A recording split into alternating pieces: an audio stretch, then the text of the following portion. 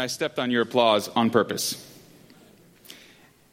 And I did that not because we're not excited about what the worship team sounded like, and not because it's not appropriate to applaud an amen, but because I wanted us to remain right there in our spirit of worship, contemplating the very reckless love of God.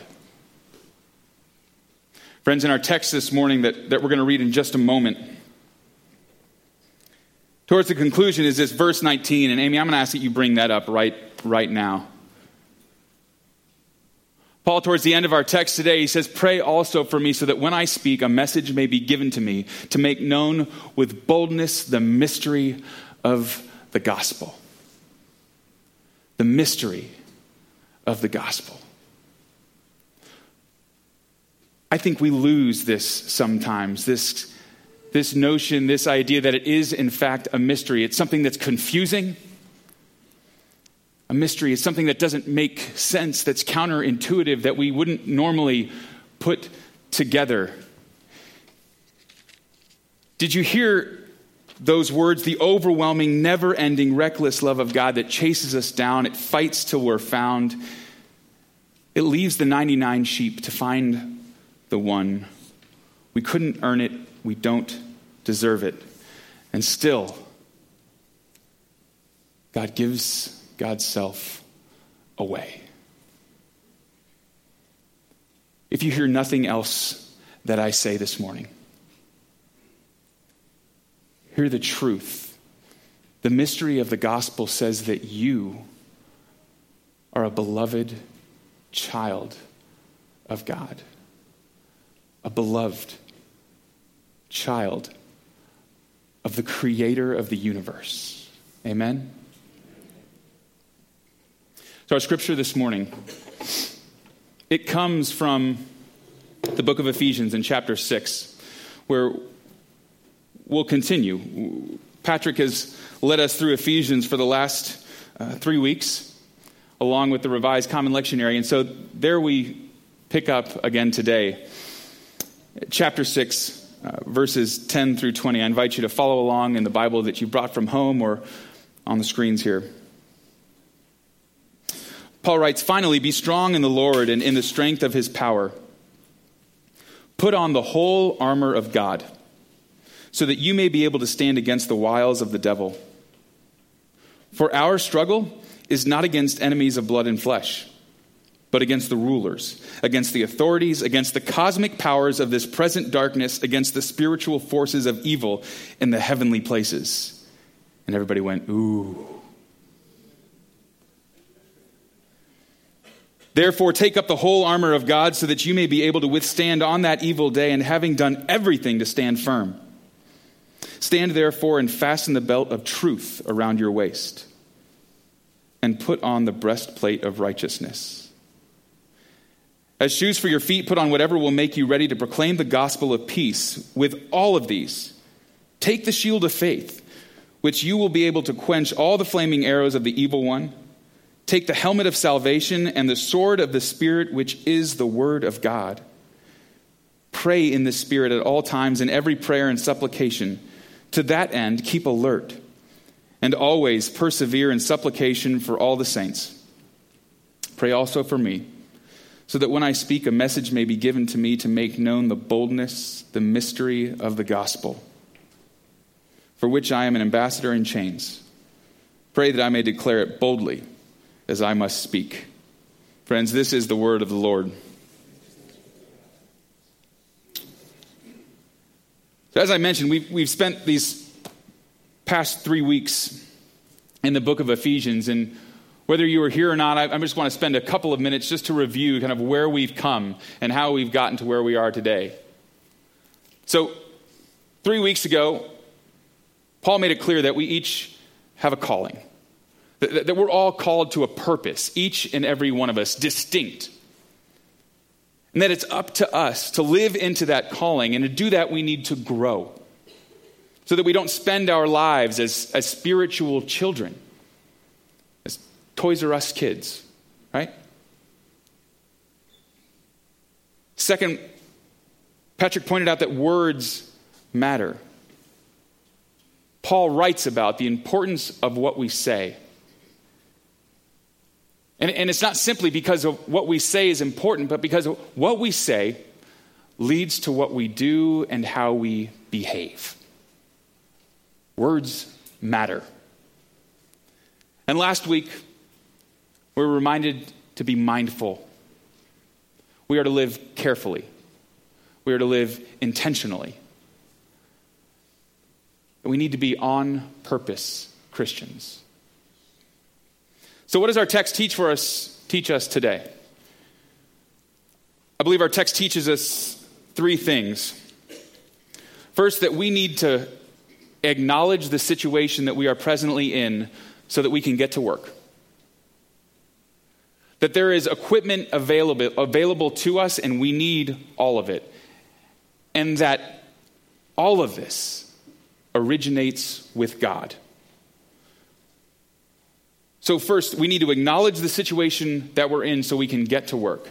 That there is equipment available to us and we need all of it. And finally, that all of this originates with God.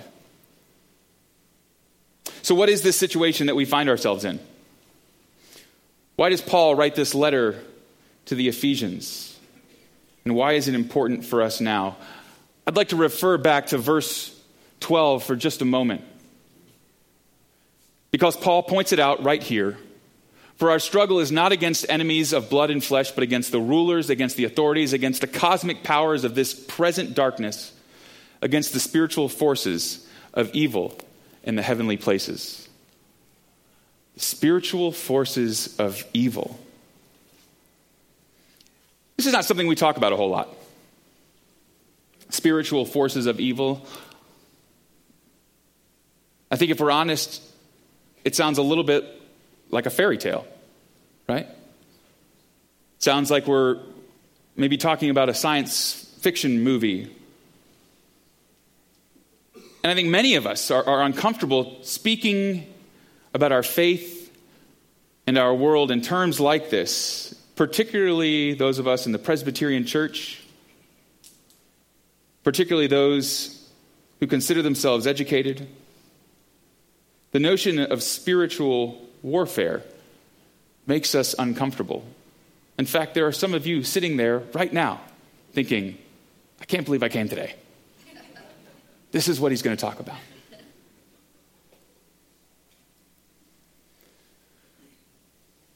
But let me ask you this.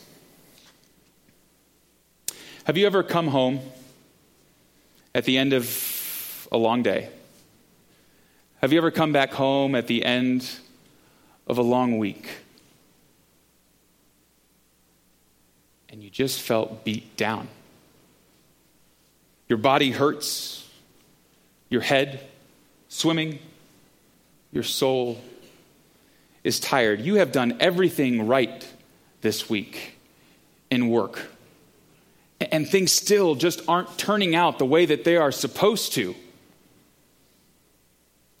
You've done everything that the doctor said that you were supposed to do. You followed the diet, right? You've done the treatments. You did them in the right order, and yet still the diagnosis is worse than it was a month ago.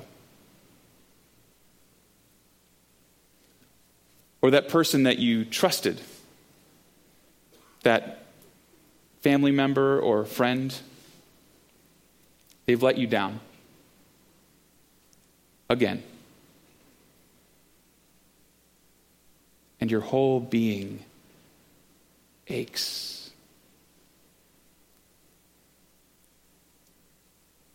This is the kind of warfare that our scripture speaks into today. Whether you acknowledge it or not, you and I are in battle. Looking further at verse 11, Paul says, put on the whole armor of God so that you may be able to stand against the wiles of the devil. The wiles. Which is what all of you said this morning, right? You said, honey, be sure to get up and get ready. We need to get to church to prepare against the wiles of the devil. We all said that, right? we don't typically see it this way. Because for many of us, when we talk about the devil, when we say that word even, it conjures up images of little guys in red pajamas and pitchforks. Images of Halloween. In his book, Mere Christianity, C.S. Lewis talks about this just a little bit. C.S. Lewis, scholar, linguistic scholar, and professor, came to faith later in life and wrote, among a number of books, Mere Christianity. And I think it's helpful to remember, even before we look at this, that this is written against the backdrop of World War II. It's against the backdrop of Nazi-occupied Europe. And C.S. Lewis refers to this world as enemy-occupied territory. And normally I don't like to just read to you, but his words are so perfect. Enemy-occupied territory. That is what this world is. Christianity is the story of how the rightful king has landed. You might say, landed in disguise. And is calling us all to take part in a great campaign of sabotage. When you go to church, you are really listening into the secret wireless from our friends. That is why the enemy is so anxious to prevent us from going. He does it by playing on our conceit and laziness and intellectual snobbery. I know someone will ask me, do you really mean at this time of day, or an expression in his time that would have just meant in this day and age, to reintroduce our old friend, the devil, hoof and horns and all? Well, what the time of day has to do with it, I do not know. And I am not particular about the hoofs and the horns. But in other respects, my answer is yes, I do. But I do not claim to know anything about his personal appearance. Christianity is the story of how the rightful king has landed, you might say in disguise, and is calling us all to take part in a great campaign of sabotage.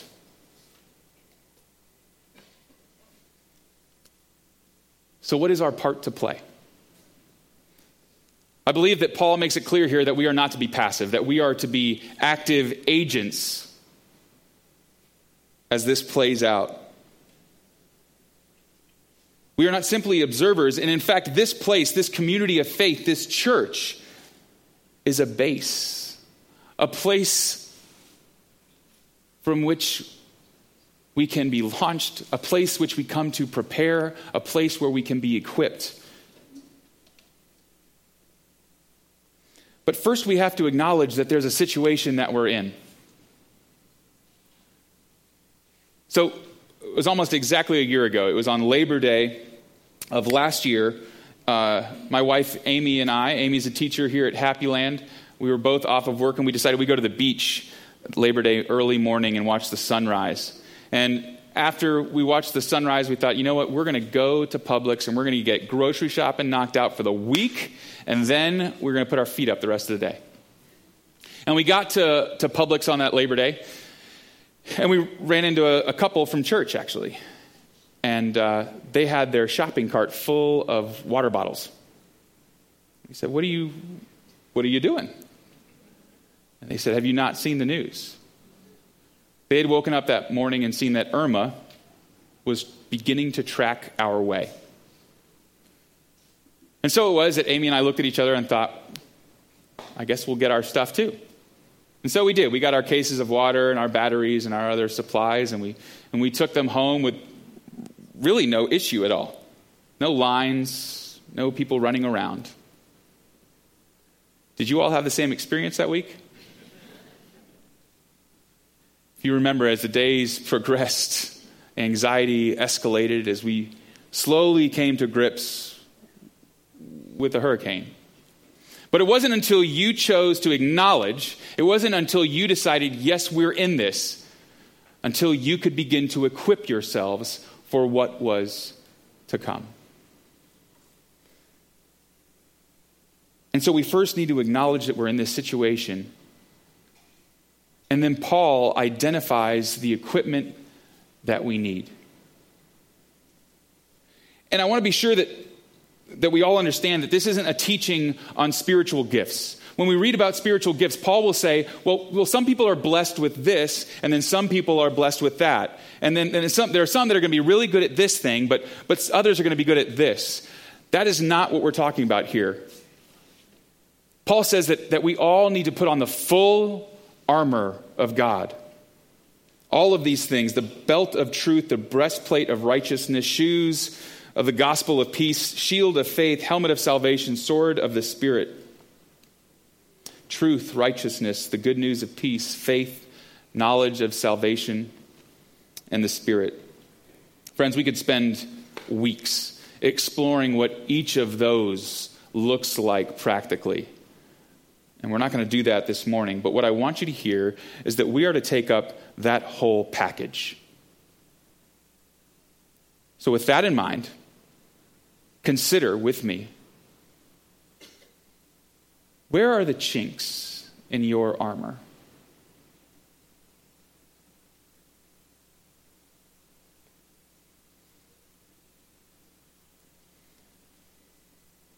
Some of us are wearing truth and perhaps others salvation, some righteousness. But we are to put on the whole armor of God. As Patrick mentioned, in about a week and a half, Wednesday, September 5th, right in here will be a ministry fair. We'll have dinner together. And then along these walls will be tables, will be set up with all of the classes, ministries, missions, and service activities and fellowship events of this congregation and church for the new year, for this next program ministry year. Facilitators will be here. Our staff will be here in order to answer questions, in order to talk with you, to equip you with how to fix the chinks in your armor. Where does it need strengthening?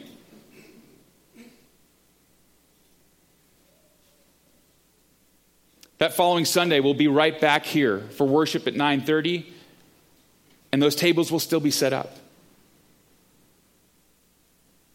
Friends, where does your armor need strengthening? Is it knowledge? Do you need more biblical knowledge so that your faith can grow into more than simply just knowing what the Apostles' Creed says? So that you can know deep down in your being who Jesus is. Do you need a community of faith? Do you need fellowship? Are you alone in this right now? Come here. We have a ministry for that. Are you engaged in service in our community? My friends that are in recovery remind me all of the time the importance of service. Because somehow when we serve others, we are renewed. Who are you serving now? Come here on the 5th. Come here on Rally Day because we have a ministry for that.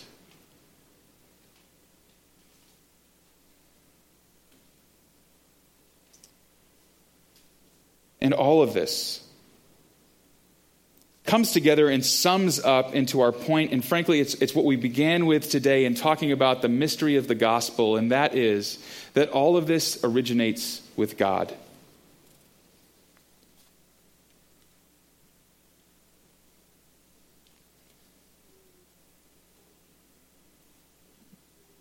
Our text this morning, however, I should say the translation that we hold is unhelpful in this regard because I believe it misleads us. I believe it hides this truth that all of this originates with God. If you were born about the year 1990 or before, when I say Unabomber, you picture guy in hoodie, sunglasses, right? Right? Okay. If not, this whole next illustration is going nowhere. Thank you. So, in 1993, when the FBI took up the investigation for the Unabomber, they commissioned a sketch artist to make a drawing. And it was interviewing one eyewitness that they had who had caught a glimpse of the suspect through a window walking through a parking lot. This is the composite sketch that you remember, a hoodie, sunglasses, you've seen on the cover of Newsweek magazine. However, if you've seen pictures of Ted Kaczynski, the man who confessed to being the Unabomber, and you hold them against this composite picture, you will notice that it really doesn't look like him. In fact, you think this sketch artist probably needs another job. Either that or the witness, right? Somewhere, something was lost. The Discovery series released Manhunt about a year ago, and it investigates the Unabomber investigation. And it offers this interesting explanation. The 1993 sketch that you saw in Newsweek is actually the second sketch that was ever drawn. In 1987, there was an original sketch of the Unabomber. Same witness, different artist. And this is before the FBI had picked up the investigation. If you go back and look at that 1987 sketch, it actually looks an awful like Ted Kaczynski, wearing sunglasses and a hoodie. But the chin is different, the cheekbones are different, the forehead is all different. In 1993, the FBI, they called the witness back in 6 years later, had him work with a new sketch artist. When you look at a picture of that sketch artist, of the original sketch artist, it looks exactly like the 1993 drawing. This witness had described to the 1993 sketch artist the first artist he worked with. It all got lost in translation. He'd seen the Unabomber for just a moment, but spent an awfully long time with that first sketch artist.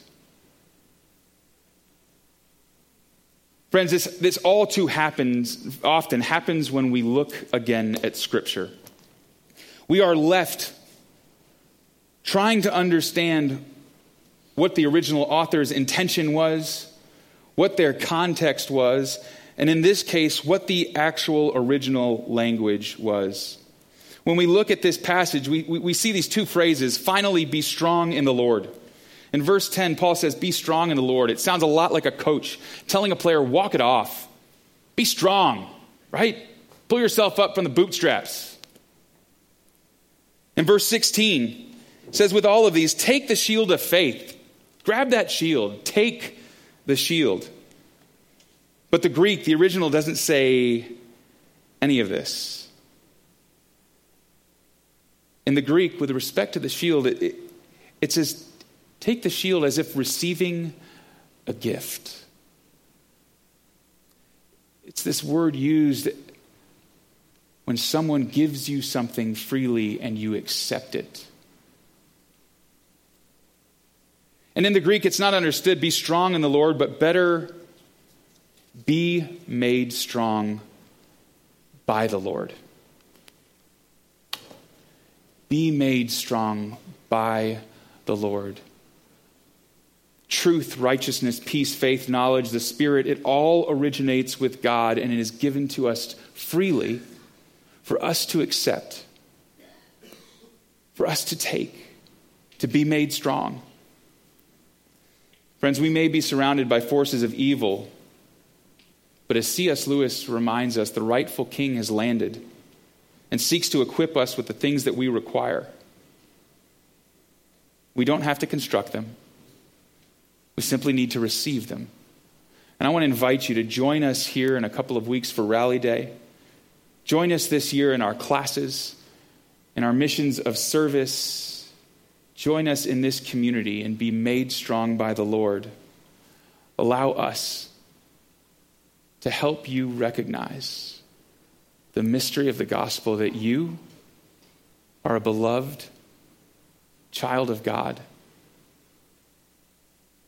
simply because God made you. In the name of the Father, and of the Son, and of the Holy Spirit. Amen. Gracious Heavenly Father, Lord, I think that for many of us, we've heard the gospel message so many times growing up that we fail to understand the full implication. Or perhaps we've been wounded by the church growing up. And frankly, the gospel message has totally gotten lost. Lord, as we move into this new ministry year, God, reconnect us with the truth of your grace and your mercy, so that together we might join in the battle here and bring your kingdom to earth. And all God's people said, amen.